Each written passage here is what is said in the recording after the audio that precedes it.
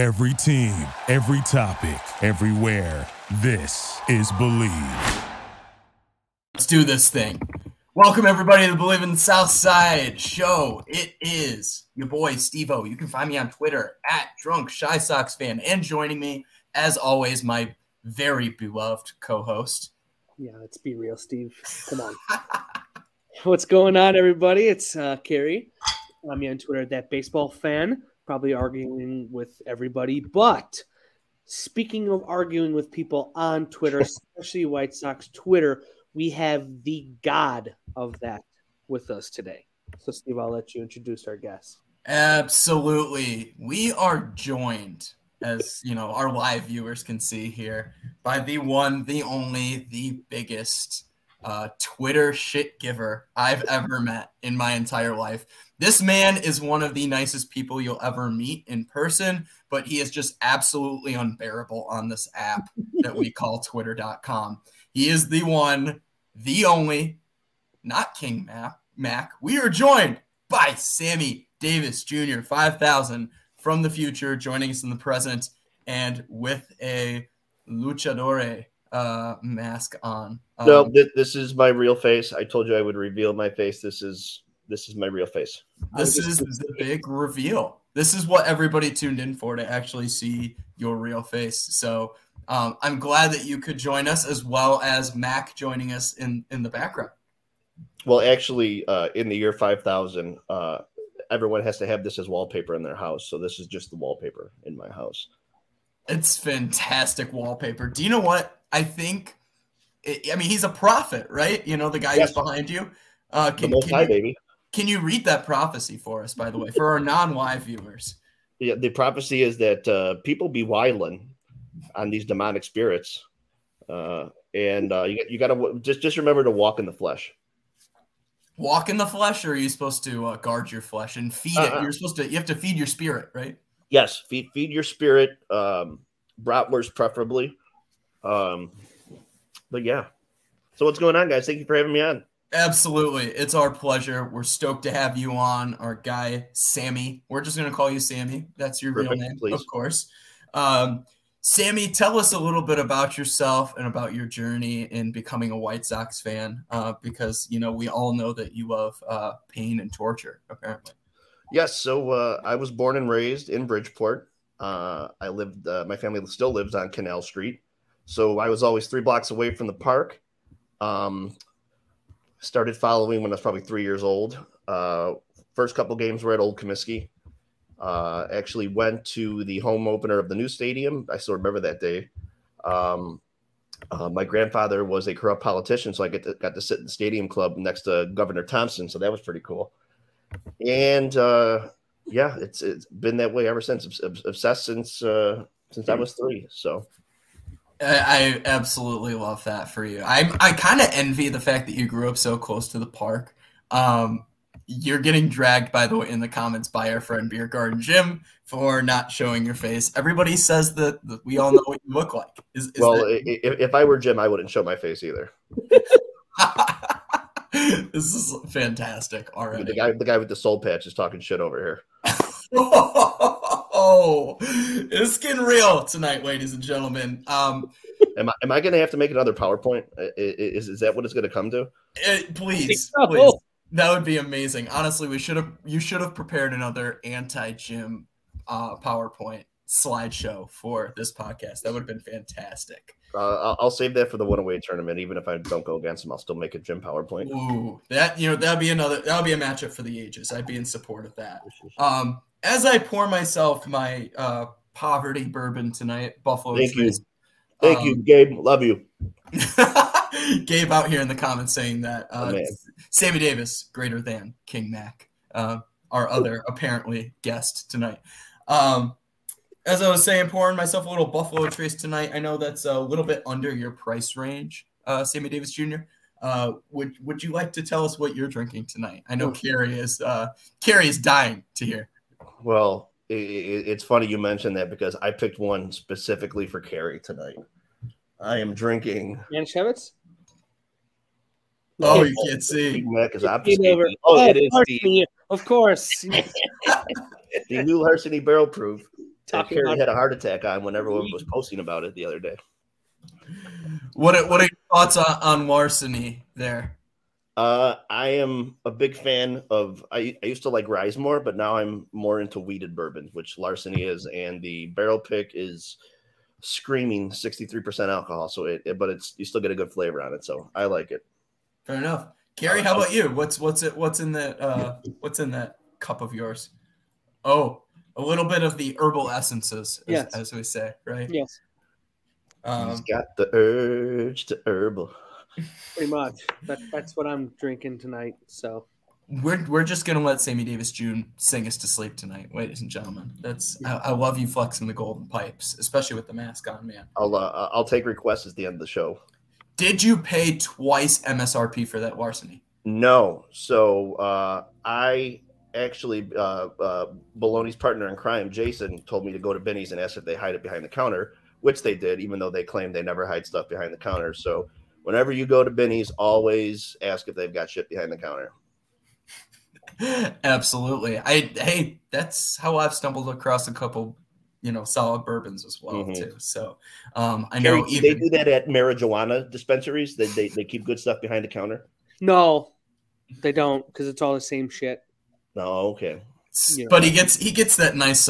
You get that nice tax-free. Tax-free, baby, medical. Do you get that dank Kush, yo?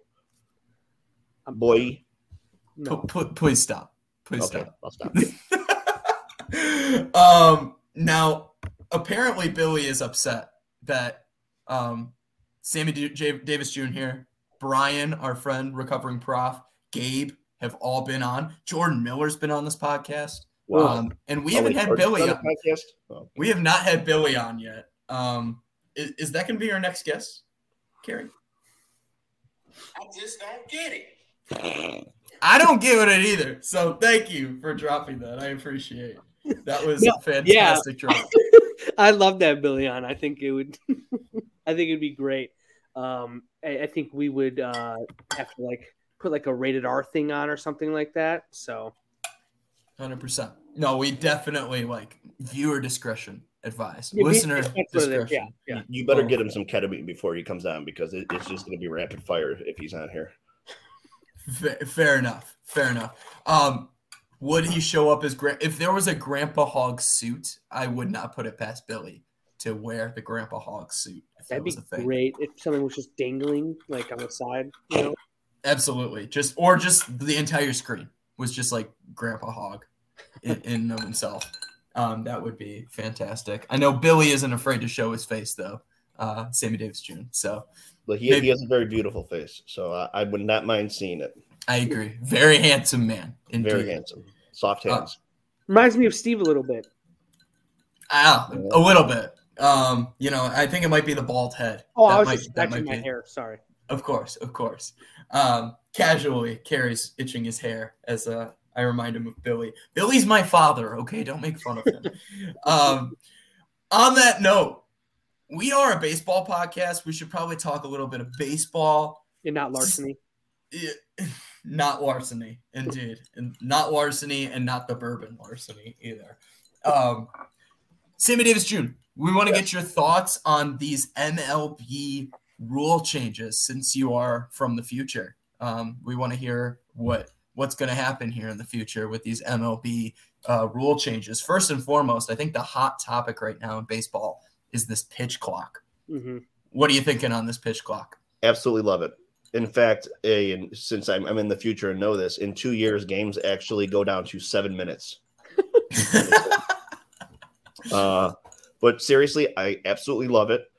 I can't believe it took this long to say the game's slow. Why don't we make it faster by timing the people? Mm-hmm. I do not get these purists who say, well, baseball is the only sport that isn't timed. Well, what makes it so special that it doesn't need to be timed? We need to get these younger fans in. The average age of a baseball viewer is still 57. Okay, I looked it up. NBA is 39, and the NBA is probably the most popular sport right now besides football. But football's once a week. That's why it's super popular. I think I would even go further. I'm a fan of shortening the season, expanding the playoffs, and I think you get the owners to bite on that by having those expanded playoffs. That brings in more revenue, and they share the revenue. So do it that way. It's long. Games are long. The season is long, and the youths these days don't have the attention span that we had growing. Did you say Utes? Youths. Okay. Yes, okay. Utes. Okay. I think anything, I doubt games are going to be 2.5 hours during the regular season, but even if you shave 20 minutes off a game, 15 minutes off a game, it's a lot because young people aren't staying up till watch those 10, 15, 10:30 games. And I remember when I was a kid, I had to go to the bed when it was the seventh inning. No matter what happened, I had to go to bed at that time. So quicker games are going to bring in younger people. I don't care what anyone says. And I also don't like this people crying that, what if the game ends on the third strike call or a walk or something like that? Well, all the other sports, when the time expires, you lose. Is someone saying, "Oh, I meant to put up this half court shot 3 seconds earlier, but time ran out." Let's go back and do it that way. I'm 100% fine with it. I think it's great for the game, and I mean, even old farts like me with kids, it's a lot watching a baseball game. So if I can get an extra half hour, it's fine with me. What about you guys? Carrie, go ahead. I was just going to say, I'm looking just right now at, what the average time of game is the past 5 years. And, just like a 9-inning game since 2016, which was a shitty year in baseball, it's been 3 hours. That's the average. Before then, if you go back to, even in the 90s, in late 80s, you were at 2 hours, 35 minutes, 2 hours, 40 minutes. So, even 2 hours and 20 minutes in the 70s. I mean, they're going back to what was the norm. That's what it was. People would just get up and pitch, right? There wasn't 50 pitching changes in one inning, a lefty and a righty, and there wasn't, a guy fidgeting with his batting gloves like a Paul Konerko and Nomar Garciaparra, right? So just little things like that are going to make the game be what it used to be and get the attention span back, hopefully, so that, the old farts now, what'd you say, Sammy Davis, how it's the average age is 50, 60 right now? 57 is the average viewer of an MLB game. And if you think about the timeline of when those games were 2 hours and, 20 minutes, 30 minutes, those are those people that enjoyed those games, right? So hopefully they can, regain some younger fan viewership, with a 2.5 hour game. I mean, I saw a spring training game that was 97 minutes long or something like that, and I thought that was just unreal. So I love it. I don't know if you guys remember this game, but it was about 10 years ago. The Brewers came to Sox Park, and it was Chris Sale versus or what was it? No, I'm sorry. I can't remember who it was, but it was Zach Greinke against Mark Burley. And it was a game that we took all of our friends to, and it was a 101-minute game, and they cut off beer sales at 8:15. So we all left and went to the craft cave. Those guys got the ball and they threw it. And, some guys would step out and everything. But again, if you've got that clock in there and you've got to be in there, it's going to make it move. Yeah. I absolutely agree. I love the pitch clock now. And think about it this way too. Let's go in the way back time machine for the NBA and for basketball in general, right? Basketball was a sport that originally did not have a shot clock, right? So when you think about basketball not initially having a shot clock, can you imagine the game of basketball without a shot clock today? That would be disastrous. Yeah. And it's not just the shot clock. Every single sport over the past decade has evolved to make it more entertaining. Correct. Baseball should be no different. Football, we have seen how they have relaxed pass interference or how have increased pass interference and defensive holding. They want people to score more points. Basketball added the three-pointer. Yep. Basketball, superstars get their calls. More points. The scoring compared in the NBA, I think, is up almost 15 points from 20 years ago. Hockey. I remember when they got rid of the two-line pass, which was the you couldn't pass blue line to blue line, which is the dumbest fucking rule I've ever heard of in my life. Hockey is doing it every year now, making goalie pads smaller. Yeah, I guarantee you, in the next couple of years, you're going to see the pipes on nets be thin to let more shots in. Yeah. Everything evolves or else it dies. Sports are no different, and baseball should be no different. I don't care that it's the oldest sport. I don't care that it's the national pastime. Every sport has to evolve, or else it's going to go extinct. I absolutely agree with you. And I love that you brought up like the NFL and like pass interference and holding too. I mean, for those who are arguing like, oh, like the officials shouldn't like have an influence or the rules shouldn't have an influence on like how a game ends, you know, like that's just part of the game. Shit, look at the Super Bowl this year, right? Like say what you will, but it is a rule, right? You know, take it for what it's worth. It kind of shows the hypocrisy of the purists, because, you know, the baseball purists say, you know, we can't have the electronic strike zone because the game needs some human element. Well, the human element is also I keep looking at Carrie smirking, and it makes me focus down to the comments. I can't keep up. But then, you know, the umpire also has to make that call if the guy's out and not in the box, or the pitcher doesn't get his hand. So, I mean, there's always going to be a human element. So you can't have it both ways. Absolutely. Absolutely. Now, can I play devil's advocate for a second? Of course you can. No. Mark Burley's best season in regard to pitch clock, like the fastest he ever pitched, he was still above 15 seconds between pitches. He was like 15.7. Yeah, 15.7, 15.8, something like that. And I know Carrie went off on my tweet saying, ain't nobody going to read all that. I ain't going to read all that, of course. Happy for you, though. Sad for you, though, too. I appreciate you commenting that when I made my Mark Burley tweet. But Mark Burley's the gold standard, right, of dealing quickly. Like, that's just known across baseball. Like, Mark Burley was like, oh, yeah, this is what we want baseball to be. Like, quick pace. Like, the inning goes quickly. He's wheeling and dealing without messing around, without stepping off the mound, like with no regard for what the batter really wants to do. And he was at about 15 seconds. But I think you got quick games from Burley, because, as Hawk used to say, Mark Burley could throw it through a teacup. He didn't mess around with a lot of 2 and 3 ball counts. Mark was always in and around the plate. And, you know, a lot of guys would sit on that first pitch fastball.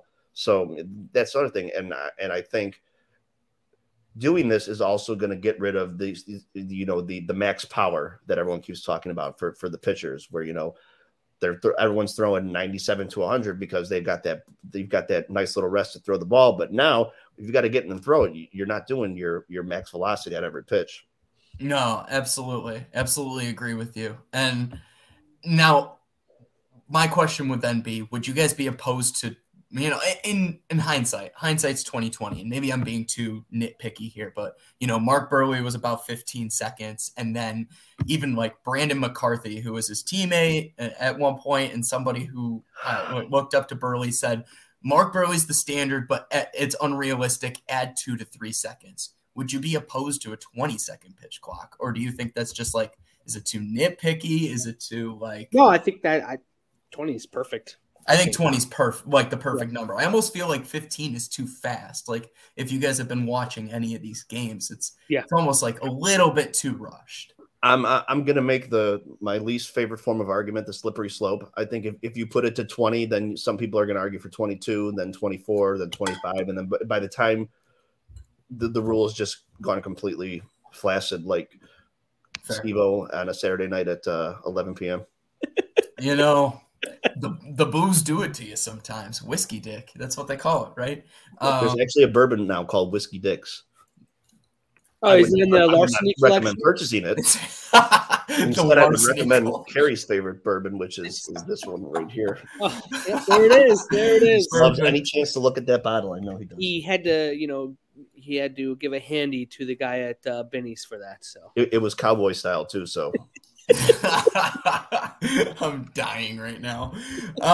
Yeah, I get what you're saying with the slippery slope thing for sure. And I really do think, although it seems fast and rushed right now, players and pitchers are going to get used to it. And if it was that big of a deal, the union would not have agreed to this, right? The union would have fought the league tooth and nail on this. it's really not as much of a big deal as a lot of old time fans or fans who are purists, quote unquote, want to make it out to be. Yeah. The thing I compare it to, it's remember when Facebook used to change their layout and everyone was like, oh my God, this is the worst thing in the world. I'm logging off Facebook forever. And then no one did, and everyone got used to it. Everyone gets used to it. And everyone's going to get used to it. I think Steve was too young for that. No, definitely have Facebook. I had MySpace, man. Come on now. Oh, did you have a Zynga, though? I did not have a Zynga. That's where you beat me. What was your MySpace song? My MySpace song? Well, yeah. I was in the days where I can't remember when I had like individual songs, but I definitely had MySpace playlists. When they was it the sound of the people in Charlottesville marching?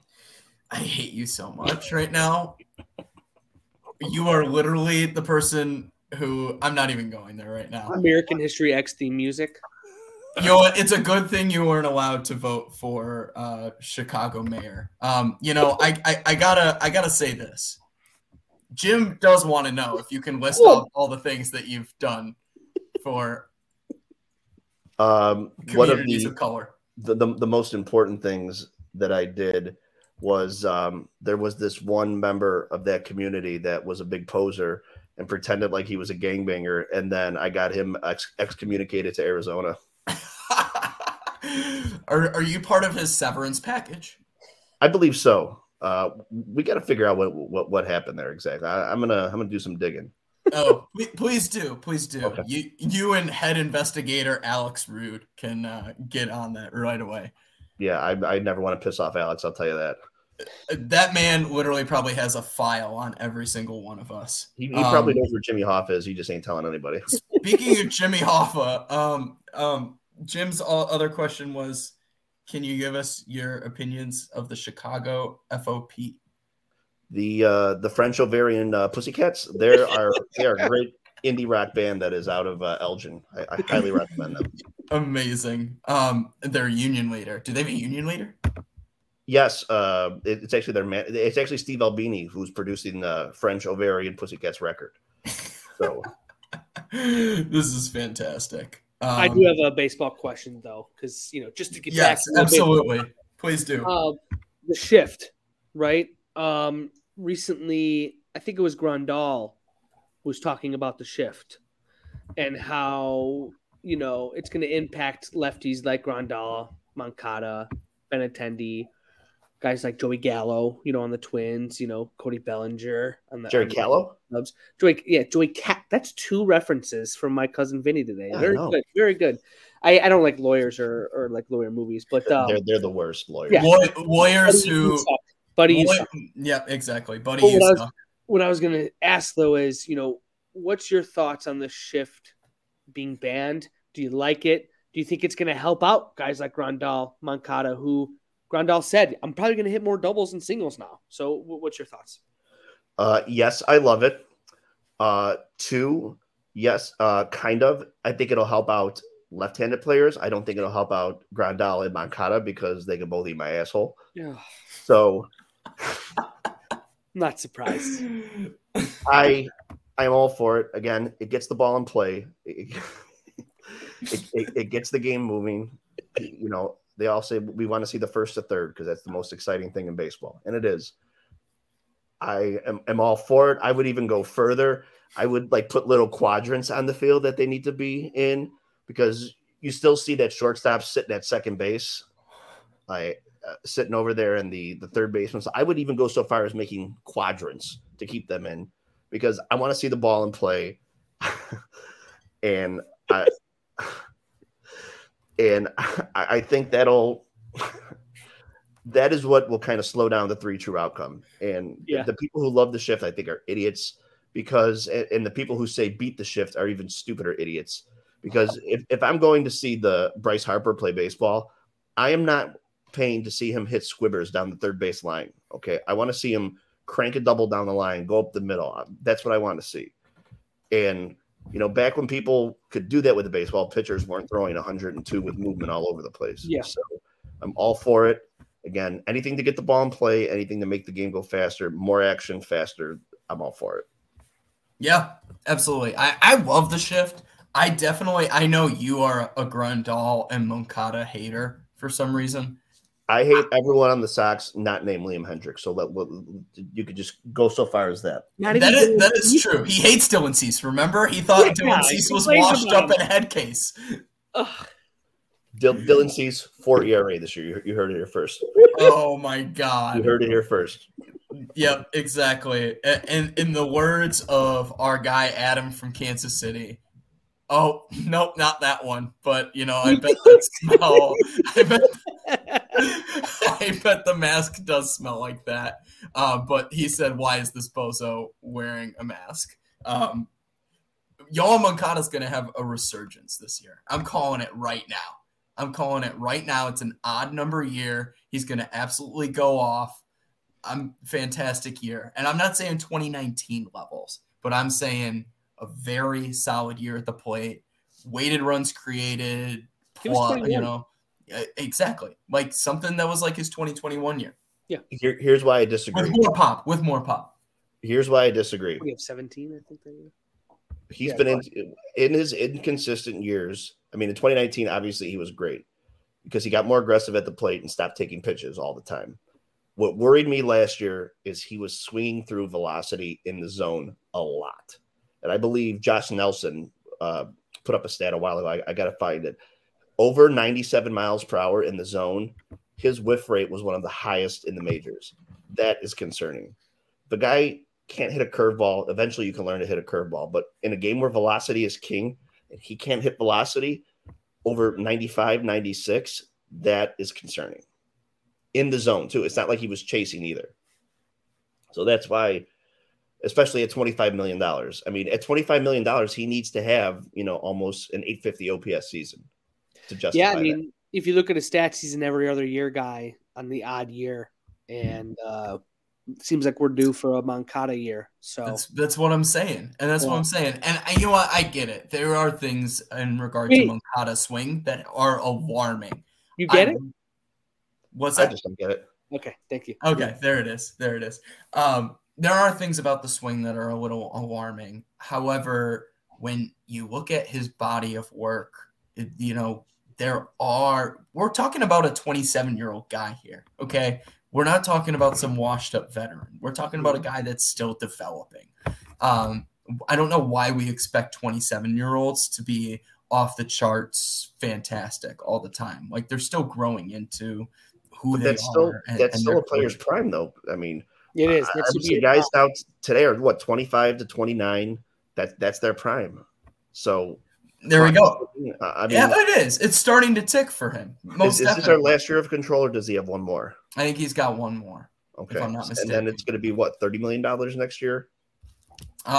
Is he at 25 this year? I think that's he's the last 25 this year, and I can't remember what he is next year.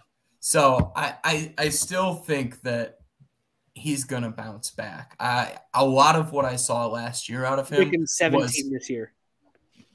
What was that? He's making 17 this year. He's making 17 this year, so it's 25 next year, right? Yeah. Yeah. So a lot of what I saw last year was his inability to control the strike zone. Like he wasn't getting up in counts. He had a terrible feel for the strike zone. He was stressing a lot. And I think a lot of that bounces back to the way in which the entire team played too.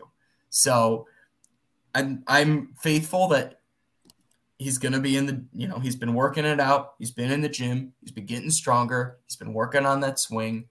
Guys have bounce back years, and I really believe this is one for Moncada. Maybe you're right, and maybe I'm just way too optimistic about him, but I'm really expecting a bounce back year. And like I said, I don't expect him to be an OPS plus guy of 140. I don't expect him to have a 2019 offensive year.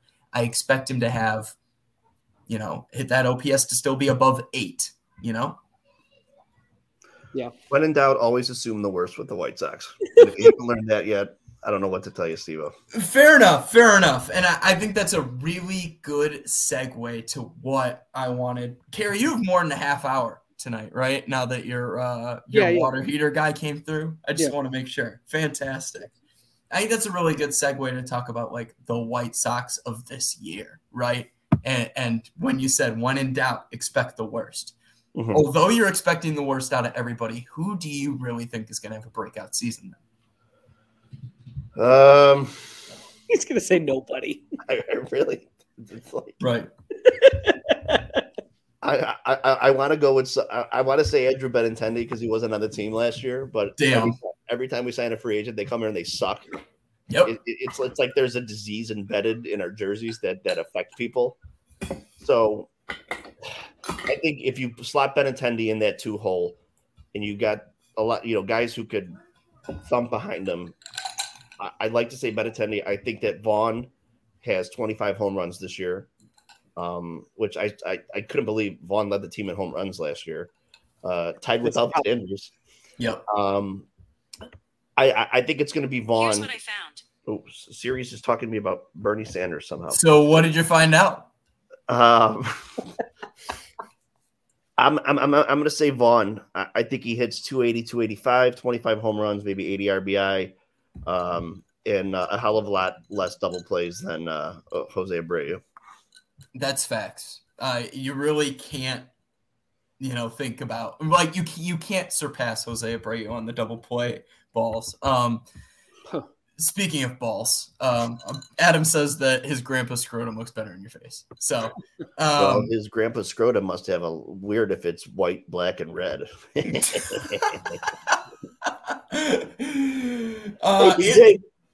I agree that Andrew Vaughn is going to have a fantastic year. I'm very, very excited to see what Andrew Vaughn's going to do.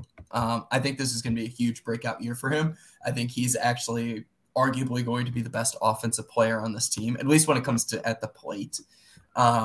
He's not going to be stealing bags, but I also think that he has the least amount of question marks of anyone in the White Sox lineup, even at his young age. Tim, we've talked about this. Tim can't stay healthy. Tim, outside of the COVID season, he misses 30, 40 games a year. Moncada, we don't know what we're getting with him.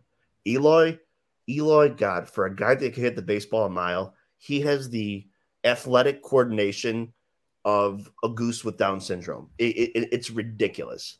Luis Robert, every time that guy turns first base, I feel like he's going to blow a hammy or something. Yasmani Grandal is the piece of decrepit garbage. He sucks. I can go on and on, but think about it.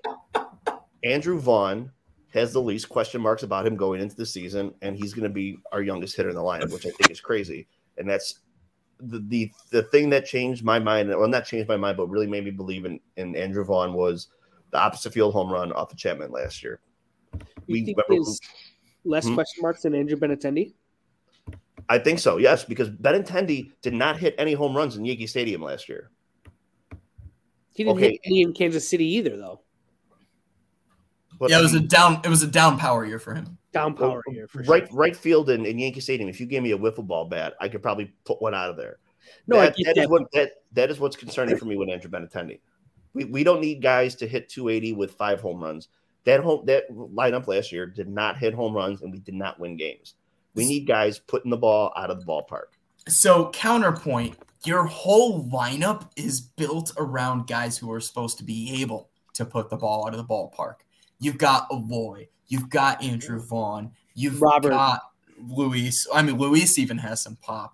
You've got who was I about to say? And you took it away from me. Did I say Eloy already? Yeah, you said Eloy. You got Vaughn. Grandal supposed to Gavin Sheets, Grandal. I mean, you've got guys that have pop. Pop is not really the concern as long as your lineup is healthy, right? The White Sox had an incredible team average last year when it came to batting. They had an awful on-base percentage, and that's exactly what Andrew Benintendi brings. Andrew Benintendi's not going to hit 300 unless he's having an amazing year. However, if he's hitting 280, he's going to get on base at a 350 clip, and that's what the White Sox do need. They need guys to consistently get on base, and that's what they didn't have last year. Yohan Moncada didn't get on base. Yasmani Grandal didn't get on base. So as long as these guys start to get on base, things are going to click, I think. Yeah, and when you look at his stats, I mean, besides 2020, which he only played like 14 of those games, so I don't even look at that. He's had it over 100 OPS plus every single year. So, in some of those years were, in the 120s, high 120s. This guy's, I think he's got the least amount of question marks, more than even Andrew Vaughn. And I'm with you on Andrew Vaughn, where I think he's going to have this is his third year, right? I mean, like he knows knows how to deal with the pace and how to elongate a season. Hopefully, I think he's going to break out too this year and be like, our guy, because he's playing first base too. So, but I still got to go to Benintendi. I mean, he's been more consistent than any other guy in the lineup right now for the Sox. Again, my skepticism on him is based on no statistics and nothing whatsoever, so long as my permanent hatred of the White Sox and pessimism in all things White Sox. So I understand that. Okay. So speaking of pessimism, then I gotta ask, then, where do you think the Chicago White Sox will finish this year? Because before I get your response on that, let me say this. The last two people that we had as guests on this podcast were very optimistic. Herb was a little bit more, Herb Lawrence, of CHGO. We had him on, had a great hour-long conversation about the Sox. Yeah. He went on and he said, this could be the worst case scenario. This could be the best case scenario. However, he said 86 wins, if I'm not mistaken, Kerry. Yeah, as the best case or worst case scenario? As a realistic scenario. Yeah. He said, realistically, I think the White Sox are an 86-win team. Then we had Dan Victor on, who, is more tied to the White Sox minor league system and understands the prospects and has a lot of hope because he's seen a lot of these guys come up. And he said the White Sox are going to be either, he said, a 90 or 92-win team. I know you think that's crazy, Sammy Davis Jr. So tell me, my man, where do you think the White Sox will finish this year?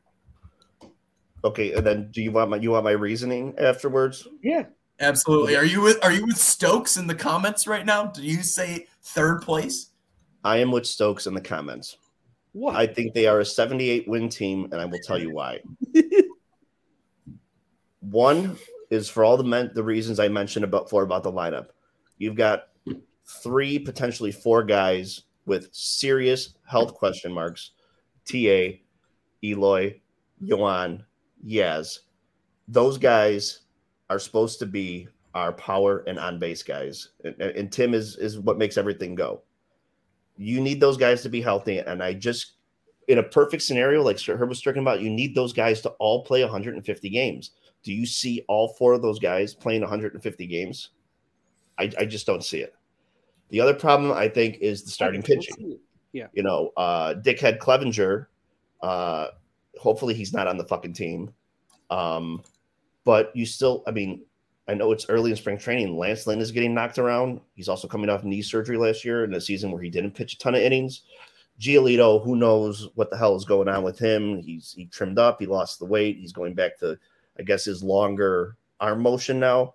That's a question mark. Kopech is another one who can't stay healthy. What's going to happen with him? And again, I gave you the spoiler alert. Dylan Cease's ERA is going to be over 4 this year because in my pessimistic world, I can't imagine someone having two good seasons in a row with the White Sox. Finally, no Liam Hendriks is going to hurt us more than we can possibly imagine. That guy, he blew a couple saves here and there. But when you have a guy who's going to go out and close a game for you 8-9 times out of 10, and then you lose that guy, I guarantee the back end of the bullpen is just going to be another shit show this year. Like, even if Raylo closes, you're like, is it going to be the committee like they're kind of saying? Grateman, how terrible was he when he had to close games last year? Joe Kelly got a contract because he made a face at the Astros people, and he got a contract. So it's just so many things have to go right to be that 86, to be that 90-win team. And all of them have to happen. It can't just be, 1 or 2 things happen. It needs to be all of those things happening. Who's going to be the 5th starter? Is it going to be Davis Martin, Jimmy Lambert? There's a lot worse 5 starters in the league. But again, this is supposed to be our quote-unquote championship window. And, this is what we're trying out. And that's, again, why I hate the White Sox and Jerry Reinsdorf. And I hate my existence. And you think that equates to a 7? Did you say 70? 78. I said 78. 78. Okay, 78. I didn't hear the 8 part. 78-win team. And I just think that's because the Cleveland's going to regress a little bit. Think about when we played Cleveland last year. Every single thing went their way in every single game that we played against them, is what it felt like. The Twins are going to be a little better. The maybe some of these young guys for Detroit finally step up. Who knows what's going on with Kansas City? But Vinny's got my guy Vinny Pasquantino, so we better watch out for my Paisan strolling through the stadium. Going to hit a couple dingers in the 108 this year. That's fucking Italian, Vinny fucking Pasquantino. Now that thing. Fucking gabagool in his veins, this fucking guy. Gabagool in his bowels. You saying that with this mask on right now is absolutely absurd right now. So thank you for bringing some lightheartedness. Now, you are the biggest White Sox pessimist I've ever met in my entire life. Yep. And that being said, Just the honesty. I understand where you're coming from. And like Stokes here in the comments says Kansas City owns the Sox. Cleveland has had our number over the last few years. Now, let me talk about another, not rule change, but league change in a sense, like this expanded schedule. Do you think this year that this plays to the White Sox advantage or disadvantage? When, I'm not sure how deep you've looked at the schedule. I don't know what you think in regard to the White Sox, traveling to Atlanta or, being in Colorado, or what's another team that they've got to travel to that's not normally on the schedule this year. I'm drawing a blank.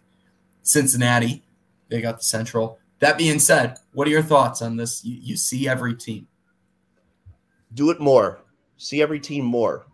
I agree. I think that, and I know this, most people don't feel this way. I think playing the teams in your division 19 times a year is fucking stupid. Yes. Agreed. Especially when you're in the AL Central. I don't care about Kansas City. No one cares about Detroit. Cleveland, who the fuck wants to go to Cleveland on a trip? Who wants to go to Minnesota on a trip? I say there's how many teams in baseball? 30, 32? I don't even know anymore. Fucking ridiculous. Divide that by 162, divide that by 30 teams, play everyone 5 times. I want to see everyone. I want to be able to go to new stadiums every year. I want to see all these great players who are in the National League who we don't get to see a lot. I want to see, again, maybe it's because we're in such a shitty division, and this division has always been, just the redheaded stepchild of the AL. Maybe that's a factor to it, but more games against more teams. I mean, I think we're the only sport that does it this way. I mean, I guess you could say football, where you're playing you're playing each team 2 out of 16, but NHL doesn't do it that way. NBA doesn't do it that way. That's another way to promote the stars of our game, which our sport does a terrible job of, because you're only seeing a small group is getting to see these stars a lot. So, Bryce Harper, the fans in the NL East, they get to see him a ton. What about, the AL West? Do they get to see him once, twice a year in their own stadium? He may not even play that third game. Do it more, expose more fans to more players, to more teams, and I think that's another way you grow the game. I absolutely agree. Now, let me flip this. Does this play to the White Sox advantage or disadvantage this year? Oh, God, no. No. Because there's so many teams better than us, and especially new National League teams that, the Mets would kick their dicks in. 90% of the NL East would kill them. I mean, it just makes you realize how shitty the Sox are, that we have this division that's been, 60% to 80% dog crap for the past 20 years, and we've got one World Series to show for it. And then you ask where my pessimism comes from, Steve. Fair enough. So then let me throw this back at you. Obviously, you are the biggest White Sox pessimist that I know, right? Trademarked, yes. Trademark, easily. Sammy Davis Jr., biggest pessimist. Now, who do you want to blame the most? This is a question that I asked Herb Lawrence when we had him on, and his answer was very fascinating to me. So let's take it back to 2019. Okay, when this rebuild was kind of underway or really hitting its kind of its close, actually. The rebuild was hitting its close in 2019, and we were going into 2020 with optimism. Who do you want to blame the most for why the White Sox are in the situation they're at?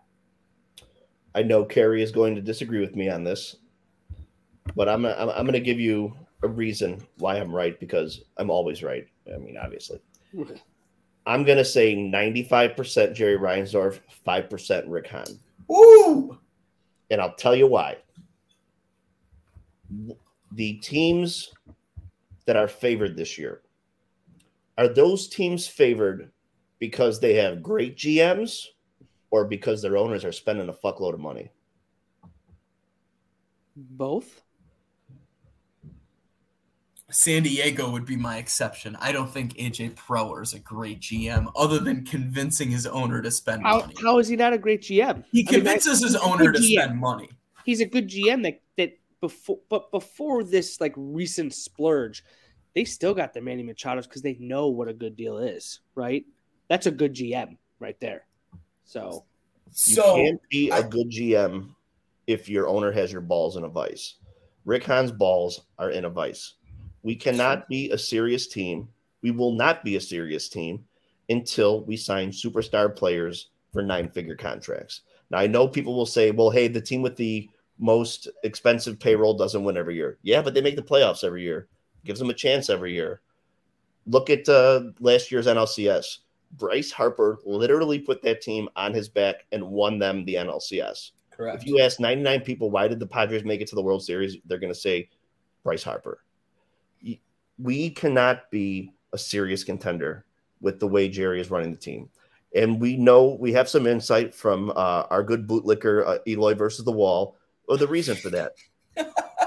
Jerry Reinsdorf has sold off his stake in the team ever so slowly over the years. I think the last I heard, he owns like 13% of the team. Really? Because yes, that is what I heard. Because what they are doing, it's a very smart way if you want to make money. What has appreciated more than sports teams in the last 15, 20 years? Anything? I mean, teams have gone up tens of millions of dollars each year just in worth. Yep. Then you add the stadiums in there. Then you add these network deals. They're going to keep getting more and more and more and more because there's always going to be a premium for live sports. Okay. Mm-hmm. We are in the third biggest market in the media market in the country. We should be spending like a team like the Yankees, like the Mets. I think San Diego is the 27th biggest market. So you cannot tell me that Jerry's TV deal does not allow him to spend more money. And again, bootlicker Eloy is like, well, they spend what they bring in. Well, I guarantee you that the Padres are spending more than they bring in. I guarantee you that a lot of teams that are at the top of these payroll are spending more than they bring in. Jerry is ballooning this asset so we can sell the team. And I'm paraphrasing Nucky Thompson or Jimmy Darmody from Boardwalk Empire. You can't be half a contender anymore. If you want to win a World Series, you've got to spend $200 million. I'm sorry. I just think that's the way it is. You've got to take a chance on these players who are 28, 29 years old, give them a contract till they're 38. If this is our window, I think it's shut before it even opened because of the constraints from Jerry put on Rick.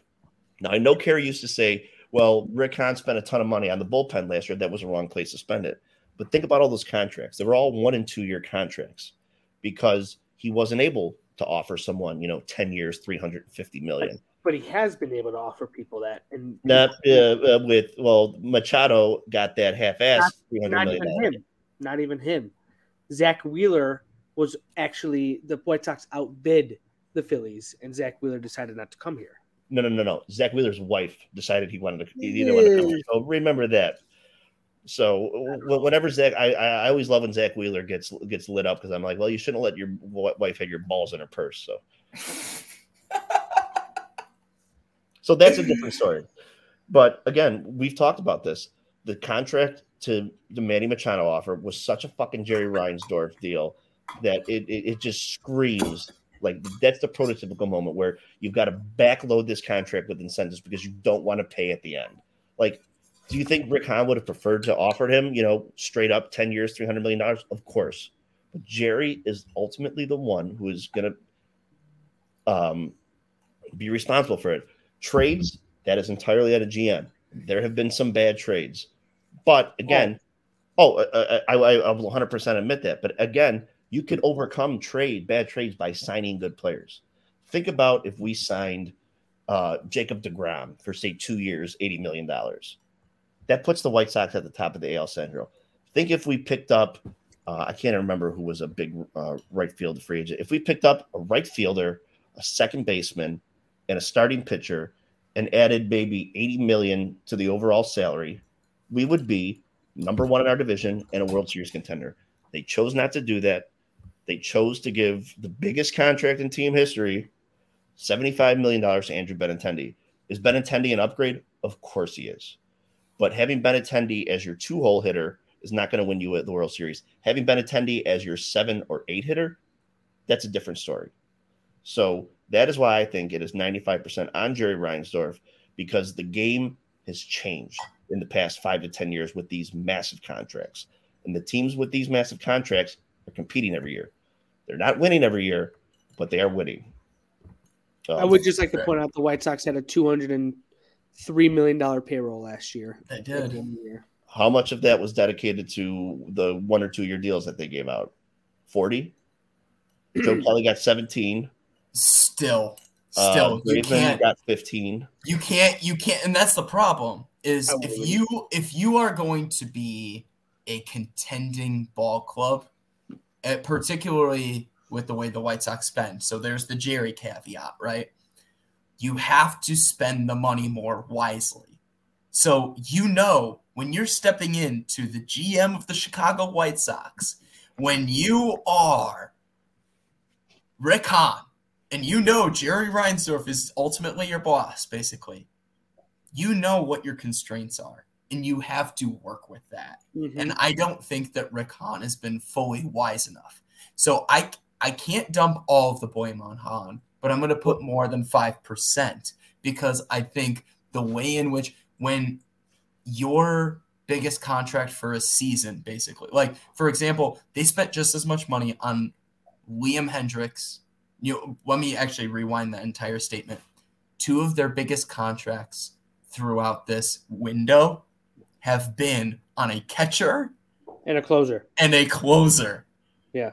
That's not wise. Not wise when you know your financial constraints. Yeah. And also on top of that, when you know your financial constraints, you can't be offering guys who are not yet fully proven, Eloy, Luis, Moncada, huge contracts to lock them up long term.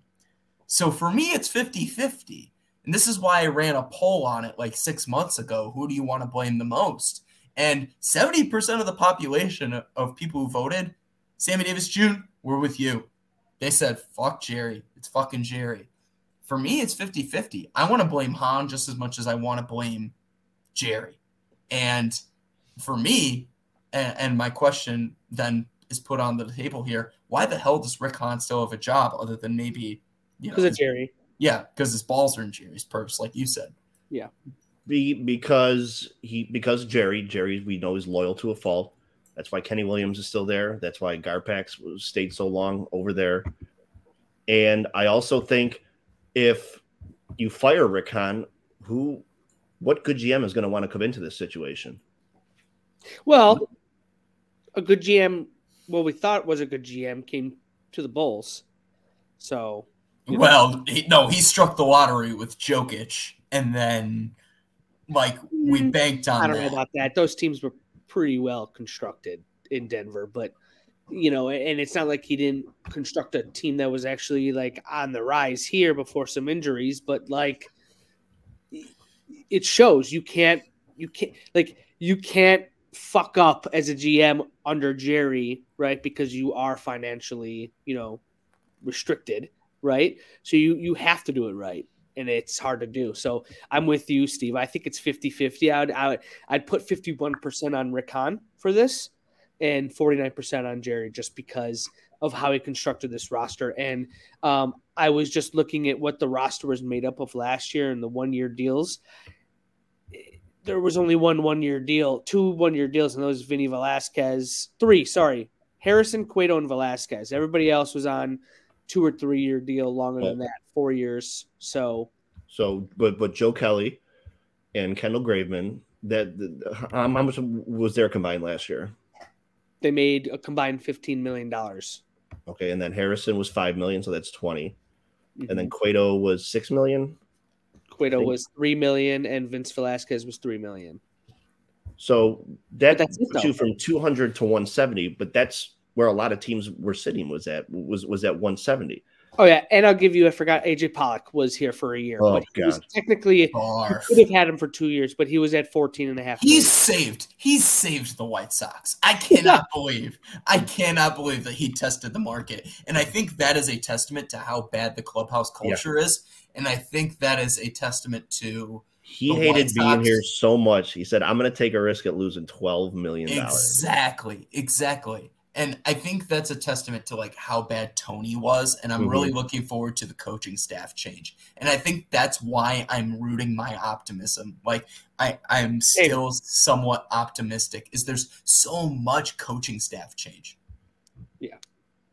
We'll see. So, well, Sammy Davis Jr., there's one question that's been waiting in the balance. And I know that this guy has been ragging us in the comments, waiting for you to answer this. Are you willing to answer it in the last 3 minutes that we have before we hit an hour? Yes.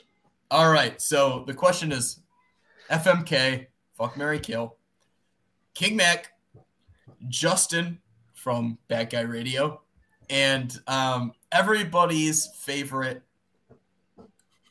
not so much favorite, Jason Hosting. You know what? I'm gonna go. Let's start with fuck. I'm gonna fuck. I'm gonna fuck Hosking, just because he'll probably try to force me to do it anyway. So, yikes!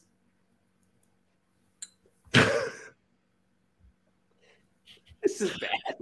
This is terrible. If Gabe didn't get us canceled this one, yeah. And then I'm gonna kill.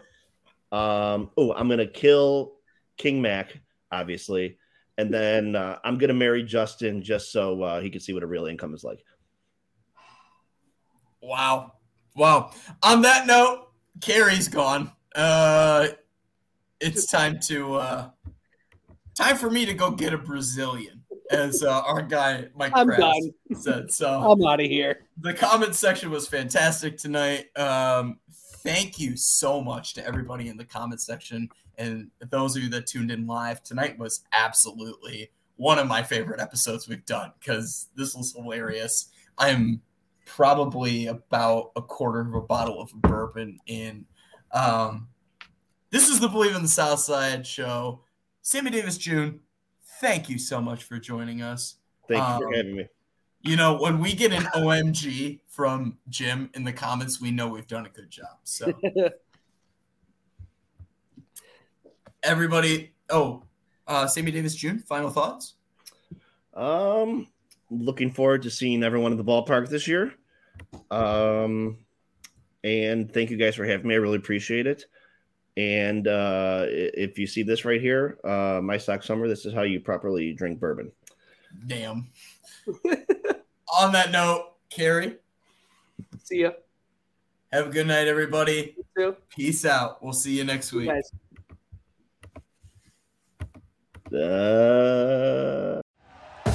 Thank you for listening to Believe. You can show support to your host by subscribing to the show and giving us a 5-star rating on your preferred platform. Check us out at Believe.com and search for BLEAV on YouTube.